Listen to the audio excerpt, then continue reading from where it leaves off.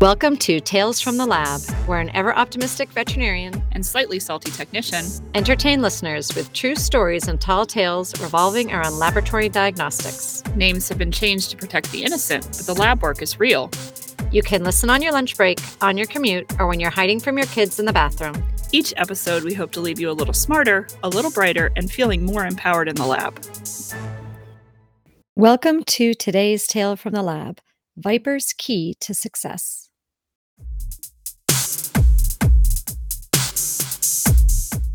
Hi, we're back. We are back. I'm Jessica. I'm Holly. Welcome to Tales from the Lab. It's been a minute for us for recording, but we are back in the recording booth. Yeah, a new booth for us, right? We were displaced. Yes. Temporarily displaced because of construction. And we found ourselves like a legitimate podcast recording booth. It's kind of the size of a telephone booth. We're squeezed in here. We are very squeezed. It's a good thing we don't have a guest today. Yeah, it's a little hot too. And that's with the door cracked. Yeah.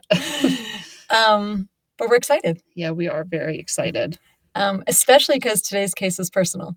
Yeah, so it's kind of fun that we get to talk about this case because the pet in this case, his mom, Fiona, is one of the technicians at the animal hospital. So we are actually able to share his picture. We're able to say his real name. We don't have to hide who he is. Yeah. So that's kind of a little bit different than what we normally do.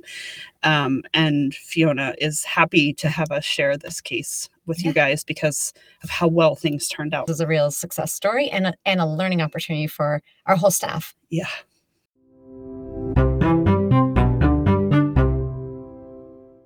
So we're going to talk about Viper today, a 1-year-old intact male Bengal cat. I don't know if we've talked about this in previous episodes, but there's that thing like, be careful what you name your animal, right? Yeah. So did she name him Viper before we knew about his attitude in the hospital? Or did he earn that name? I think she gave him that name. And then Serves her right. Yeah. All of us right. Yeah. Because he has lived true to that. Correct. In the hospital setting. Yeah, he's super duper sweet until you have to restrain him. And then he is freakishly strong. It's very difficult to get blood work on him. And it doesn't matter. Minimal restraint, fear-free, gabapentin, none of that seems to make a difference for his blood draws. So Viper was picked up from the breeder and came right to our animal hospital for a physical exam. Mm-hmm. I think everything was healthy on physical exam. And then they planned to neuter him before she brought him home, right? Correct. So we were going to run some pre-anesthetic blood work. So while he was only a year old, right, there's still a lot of value, of course, in running lab work, right, for multiple reasons. You know, he's a purebred cat, and purebred animals get unique things, right? And we have no baseline data on him. Right. So this is our first opportunity to get some lab work. This is a pet she will have through the rest of his life. It will receive a lot of veterinary care. It will have other lab work done. And what an opportunity to get a baseline to understand what the reference intervals are for him in apparent health. Yeah, I think that's such a really good point because, you know, we use reference intervals generated by whatever the diagnostic company is. And so as someone who's participated in collecting data for those types of studies, we sample pets from across the United States that are healthy, deemed healthy by their veterinarian through a physical exam. And then we kind of compile all of those, think of like the bell-shaped curve, like the vast majority of the population is in the middle, but then you have kind of these tails that are the outliers. And so without doing yearly blood work, when they're healthy, we don't know what their normal is. Right. And those reference intervals are often really wide, correct, right? That keep us from more sensitively detecting abnormalities because your hematocrit can drop 20%. And if you start at the high end of the reference interval, you're still in the reference interval. And that's like a significant drop in your red blood cells. Correct. So I think it's super important, especially in our younger animals, to not push lab work off until they're sick. We need those baselines so that we can compare for the inevitable, for when they come in sick, when they have gastroenteritis or pancreatitis, or, you know, maybe we don't know what they have, but if we don't have a baseline, there's nothing to compare to.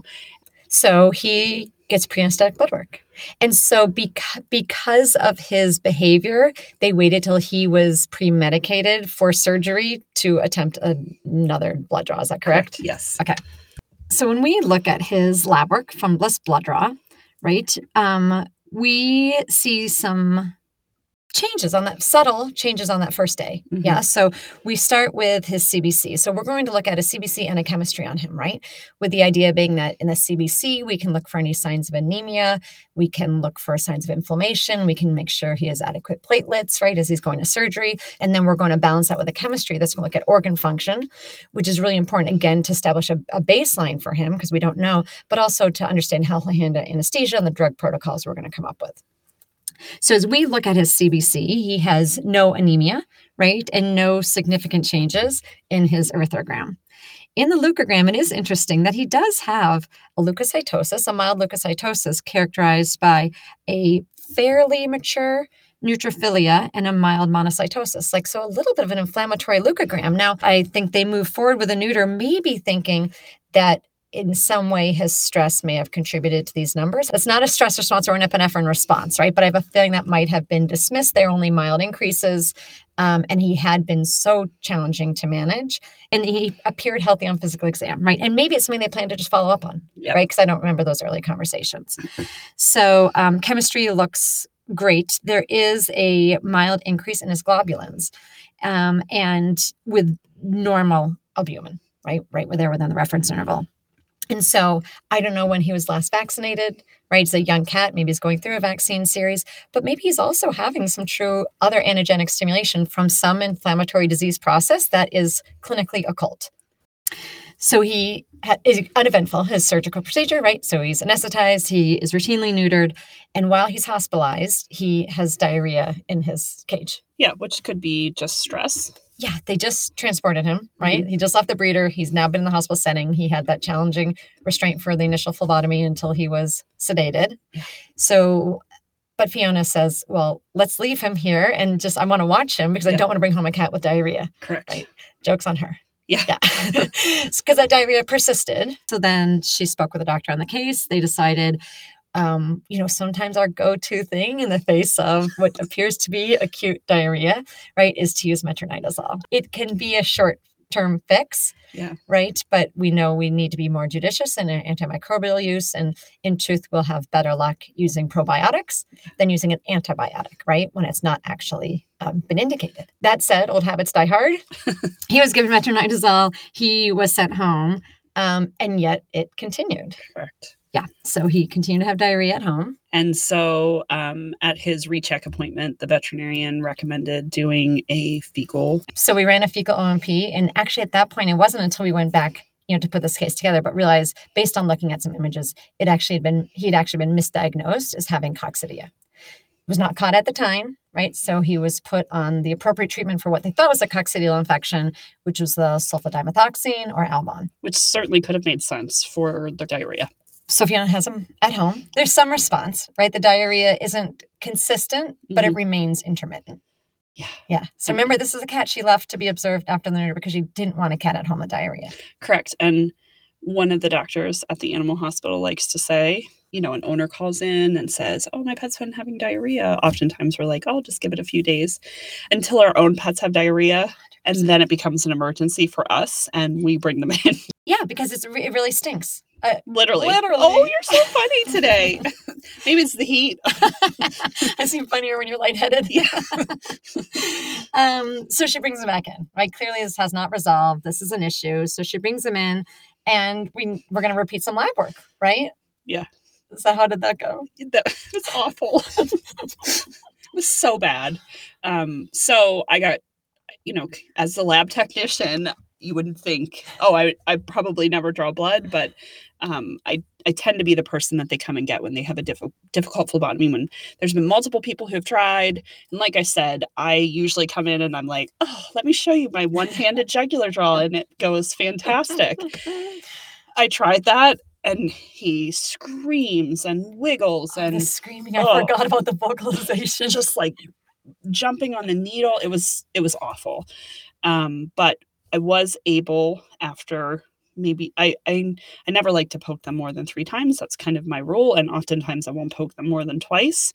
And so second try, I was able to get a blood sample. When I pulled his lab work off the printer, I see that he has an elevated neutrophil count, and then he also has an elevated lymph count. And we use our images from our CBC analyzers to look at the actual cytograms so we can kind of see what the cell populations look like. As a non-statistical quality control, make sure the numeric values make sense with the images that we're seeing. And indeed, I can see from his cytogram that he has an expanded lymphocyte population. So that's verified, right? And his number of lymphs, they almost equal his number of neutrophils, right? So that's we don't see that a lot. No. So, I'm texting you like, here's what I'm seeing, and this is what I'm worried about. And you're like, was the blood draw stressful? Right. I was like, that's probably putting it lightly. And I think we should, let's clarify our terminology, right? So when we think about this is an important point, right? We talk about a stress response, and I think then people don't know which stress we're talking about, right? That's a really good point. So we think of a stress response like out of a significant illness, right? And that's a glucocorticoid response, right? Mm-hmm. And that pattern we see is decreased lymphs, right? And decreased eosinophils classically. And then there's excitement, epinephrine-induced response, right? And so I think we'll say, well, he was stressed. Yeah. We need to reserve stress response for the glucocorticoid steroid response. And then we think of excitement, epinephrine-induced, because what happens, especially in these cats, is we get a big old splenic squeeze, right? So they have smooth muscle in the spleen, we get a good old splenic squeeze. And so the spleen holds a lot of lymphocytes. So we increase that amount in circulation temporarily. And I think it's actually a source of pride for me in our hospital that you didn't recognize this, because we do such a great job of low stress handling. I think many of our listeners will agree that this would not stump them, because it can be really challenging. I mean, cat phlebotomy is challenging, right? And the situation in the hospital and their transport to the hospital, all of those things, right, can lead to having difficult blood draws, right? And the cat's response is that epinephrine-induced response, right? That number goes up. It's a challenge in his case because in another scenario, if you wait about 20 minutes, they should settle down. They'll go back into the lymphoid tissues, right? And lessen circulation, right? That spleen will relax, and then you could repeat, right? Well, not repeating on him anytime soon, unless he's going to be sedated, which at that point, she was not up for. Correct. So because of his clinical signs and the absence of finding something treatable on a fecal O&P or fecal flotation, he has an abdominal ultrasound. And it is noted that he has intestinal wall thickening, right? They measure it, it's significant. And the question becomes, does he have IBD, right? Mm-hmm. Even though he's young, especially these purebred cats, right? This may be what's underlying it. And we shouldn't say that lightly, right? No. I mean, tissue changes are real, whether that's inflammatory cell infiltrates, unlikely to be neoplastic at this young age, right? But all possible. But now all of a sudden you can imagine Fiona thinking, what did I get myself into, mm-hmm. right? Because a lifelong treatment of IBD requires lifelong medications, special food, and probably intermittent diarrhea, right? Like that's not what she had signed up for. So the doctor did recommend Tylosin and the hydrolyzed diet in response to what they're seeing on those tissue changes, I think. But at that point, Fiona has now given him 2 other antibiotics, right? Mm-hmm. Metronidazole and then Albon. And she said, I'm going to try some other approaches, right? Before I put him on a 3rd antibiotic. She did try the hydrolyzed diet. He wouldn't eat it. So she spent the next several months kind of messing around, trying to find the magic potion to make him feel better. Yep. So I think, increasing his fiber. She tries 1 or 2 different probiotics. And really becomes the focus of what are we going to get him on that can maintain him for life, right? But this is his walk right now, right? It's a pretty big investment of her time. So some things are working with more success than others, right? Until a few months later, he has like a pretty significant decline, mm-hmm. right? Recurrence of diarrhea, but not even like it was before, but really like fetid, foul smelling, watery, mucousy, sometimes blood in it, yellow-green. That's bad. And screaming in the litter box. So sad. Ended up having to bathe him after he'd be in the litter box. So it was bad. Yeah. So now he's becoming like clinically ill because of it as well. So he comes back in, right? Mm-hmm. And he is feeling crummy. He's getting lethargic, right? Yeah. Which makes sense, probably getting dehydrated with all this diarrhea. And we know the importance of checking his lab work again. Yeah, but yet they still tried. They did try before sedation? Yeah, I was like, what are you guys doing? He's so bad. I was like, so they came and got me, and I said, I'm not doing it. Like, he feels crappy already, but he still feels good enough to fight us. I know what happened last time on his lab work, and I really would like to get a lab work without, interpreting what the results are without that epinephrine response. Yeah, this is our opportunity, right, to verify that, because again, we're going down a whole different workup, right, if he remains with a persisting or increasing lymphocytosis, right?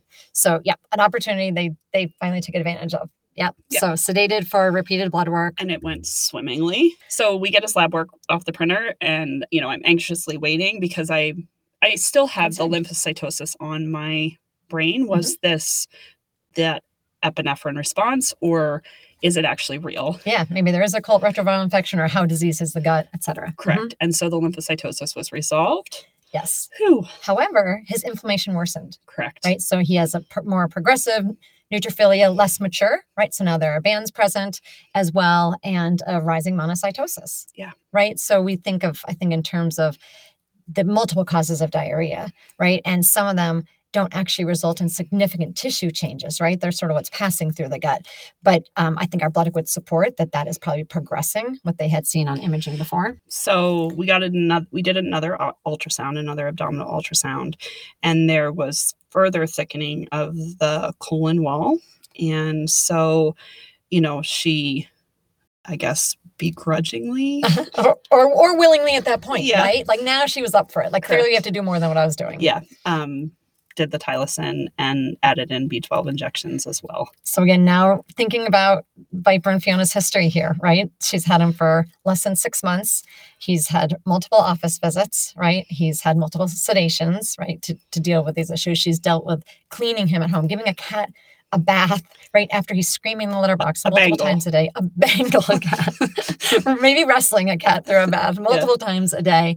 And now a cat that's becoming really clinically ill because of it, right? She's on her 3rd antibiotic, right? So, I mean, we know giving antibiotics to a cat is not easy, right? So a 3rd oral antibiotic, as well as now giving injections, B12 injections, because it appears to have progression of what looks like an inflammatory bowel disease. Yeah. And as a technician, she's starting to get frustrated. I can only imagine if she was a client. Just this constant up and down and trying different things and things not working and him getting sicker and just the amount of frustration that she had. I really feel bad for her at this point. And I think especially as she returns 2 weeks later to say that didn't work. Oh. Right? Yeah. Like 2 more weeks. And despite the fact that she was now willing to do the tylosin and the B12. Yeah. Right. Yeah. So 2 weeks later, still no improvement. Go back to the drawing board. Yeah. Right. So we're going to repeat a fecal float scenario, a negative OMP. And rightfully so. She's wondering what to do.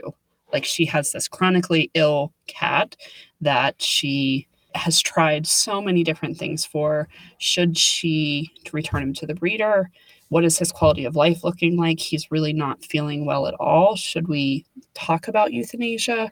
He's such a young cat. Like that's not a conversation that I think she would have lightly, really thinking about what am I supposed to do? And this is quote unquote just diarrhea, but like this is 6 months of diarrhea and her trying everything. So, I cannot stress how upset she was. She was really at her wit's end because she didn't know what to do.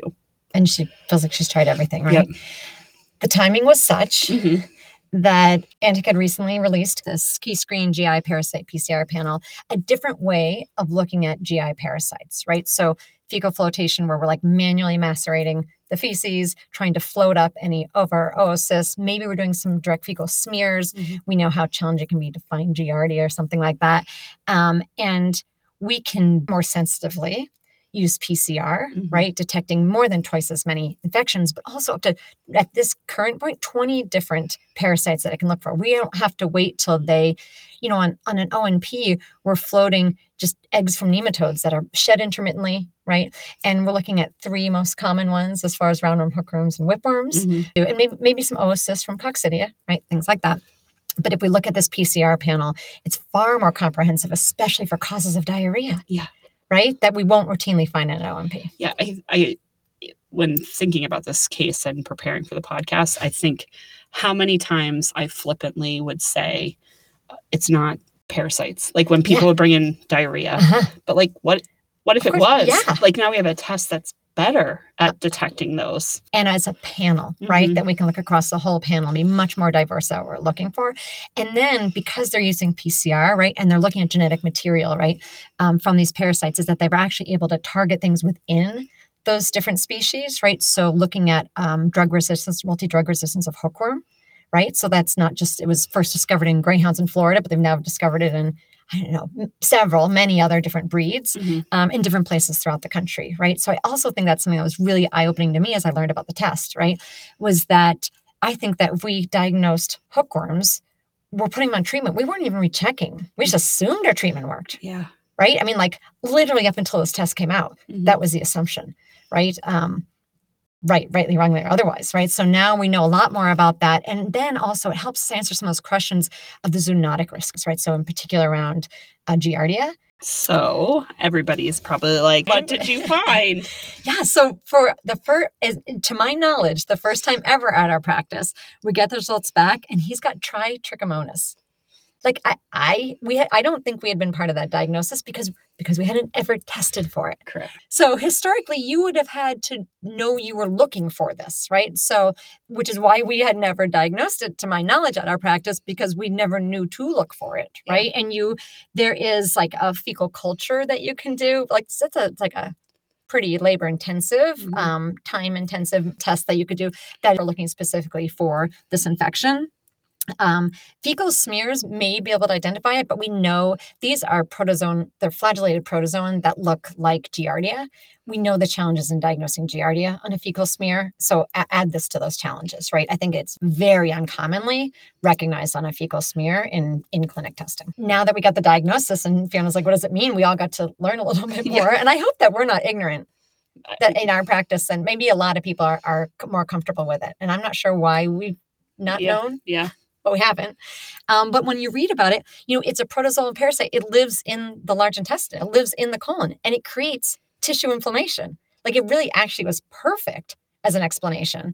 But I don't think that, again, key screens, right, for 20 different GI parasites, right? And it could have been a myriad of other ones too, right? Correct. It could have been toxoplasma, right? There are other ones that are included in there that it absolutely could have been. And so it would have been a very expensive and time-consuming methodology if we went through them individually rather than, that's why we make these panels, right?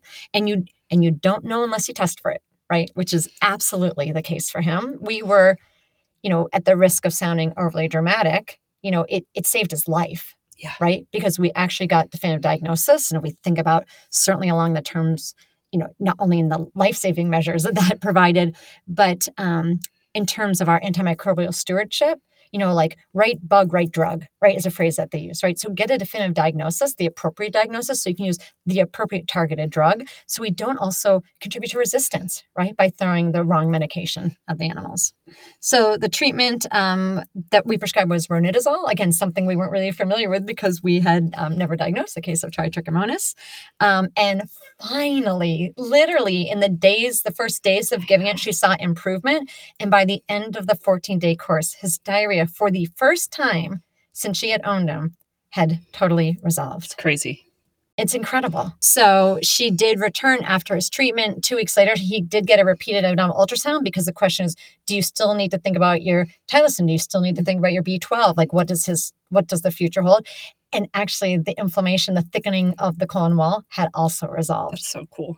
Yeah, I guess I think of those changes. We see gut changes in cats all the time. Right? GI disease is such an issue for them. And, we see those ultrasounds performed. And I guess I didn't know it could resolve that quickly. Yeah. Right? Which right, diagnosis, right, treatment, right? And that inflammation was actually so active, chronically, but active, that when we reduced that need for those inflammatory infiltrates, et cetera, it could just settle down. Yeah, it's really cool. Yeah. So we have repeated his key screen just as a follow-up, and it was negative. Also negative. Yeah. He was really a great case.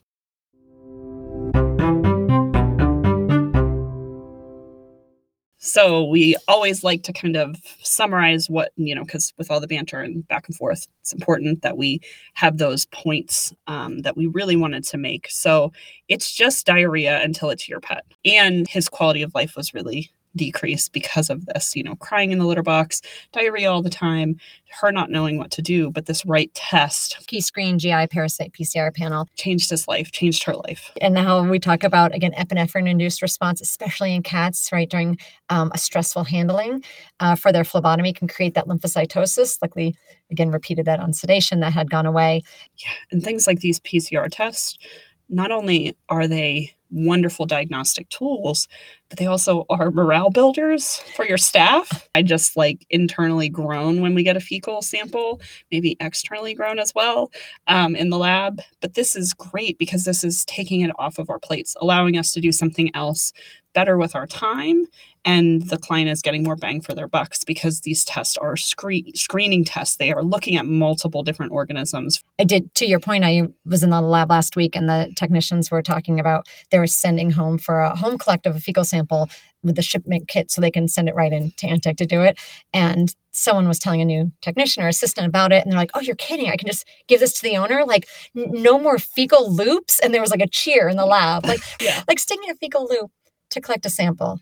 That's a little barbaric. Mm-hmm. And then macerating it to float it in a lab that smells, it's a whole better system, right? And then I think on our due diligence front and what we contribute to public health, right? And understanding as veterinarians, being able to screen for these, especially those that have zoonotic risk, and being able to very sensitively using PCR to specifically tell us about those that are increasing their zoonotic potential around Giardia in particular in this case is really important too.